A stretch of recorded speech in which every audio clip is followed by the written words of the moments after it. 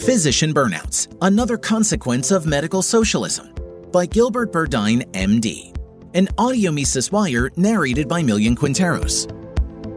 According to the American Medical Association, physician burnout is a long-term stress reaction which can include the following: emotional exhaustion, depersonalization, i.e., lack of empathy for or negative attitudes toward patients, feeling of decreased personal achievement. The article goes on to say, physician burnout is an epidemic in the U.S. healthcare system, with nearly 63% of physicians reporting signs of burnout such as emotional exhaustion and depersonalization at least once per week. While many factors contribute to burnout, the burnout epidemic is often associated with system inefficiencies, administrative burdens, and increased regulation and technology requirements. One expert sums up the primary cause of physician burnout.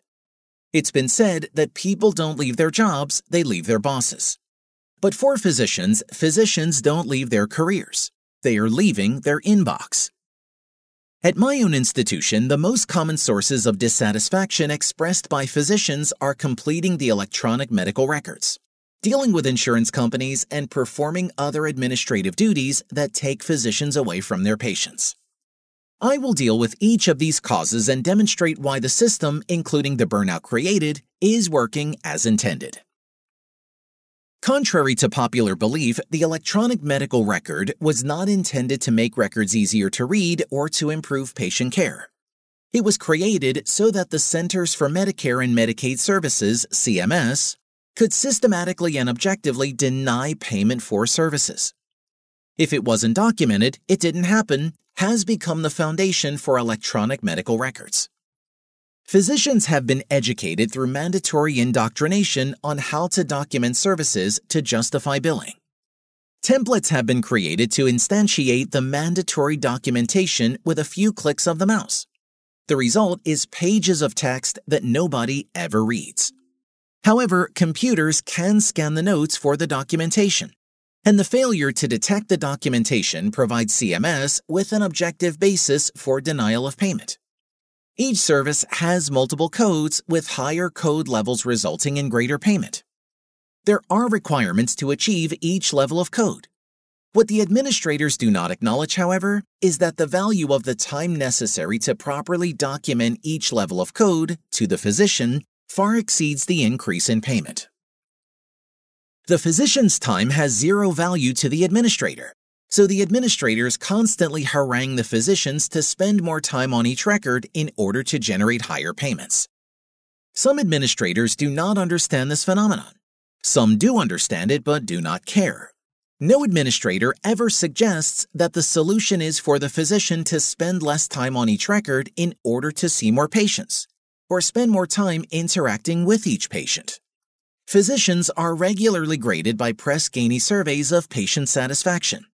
There will never exist a Press-Ganey survey for the physician's satisfaction with CMS. The insurance companies have merely taken the lead provided by CMS, although the insurance companies have a different twist. They require pre-authorization of expensive services, and they deny these authorizations for reasons known only to the insurance company. The stated reason is always that the service is not medically necessary. It does not matter what the physician thinks about the necessity of the service. An appeal process is available, but the process is made as lengthy and as unpleasant as possible. The goal is obviously to make the process so unpleasant that physicians will not pursue an appeal. The insurance company convinced me a long time ago, so I just document that the insurance company denied the service that I recommended. Many other physicians have the misconception that the barrier is a lack of education or understanding, so they try to convince insurance companies of the rightness of the request. Their efforts may even work on occasion, but the time and effort required will never be worth the result. If the existing treadmill does not reduce requests for services sufficiently, the insurance treadmill will just spin faster. Many physicians do not understand that the only way to win this game is to refuse to play it. There will never exist a Press-Ganey survey for the physician's satisfaction with insurance companies. Administrators claim to be very concerned about physician burnout. Their solution to physician burnout, ironically, is to increase the administrative burden even further with questionnaires about burnout and mandatory education about burnout.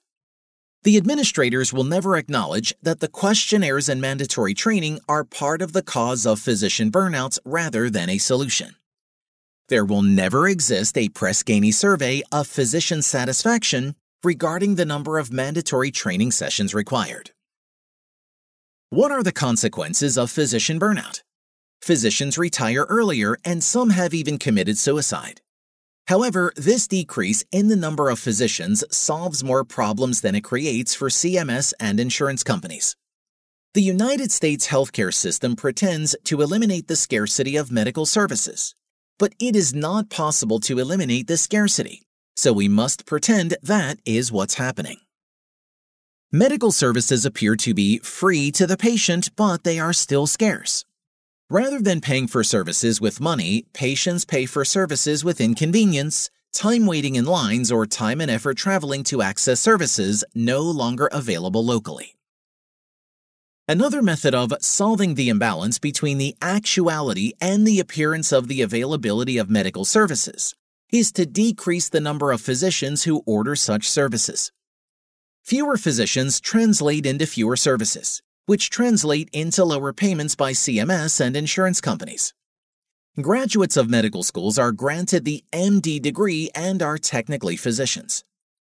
However, a physician has very few opportunities for practice, licensure, and certification by state medical examiner organizations until the physician completes a postgraduate residency training program. Currently, U.S. medical schools graduate about 10% more new physicians than there are residency training slots in the United States. As older physicians who have completed residency programs disappear due to burnout, there is increased demand for new residency training programs or the expansion of existing residency training programs. This could theoretically close the gap between the number of medical school graduates and residency training slots. However, more residency training slots means increased administrative requirements. So, some experienced physicians supervise residents rather than delivering care to patients. Furthermore, regulations and lack of experience prevent residents from seeing the same number of patients as fully trained post-residency physicians. Thus, replacing older fully trained physicians with residents does not fully replace the capacity for delivering health care to patients.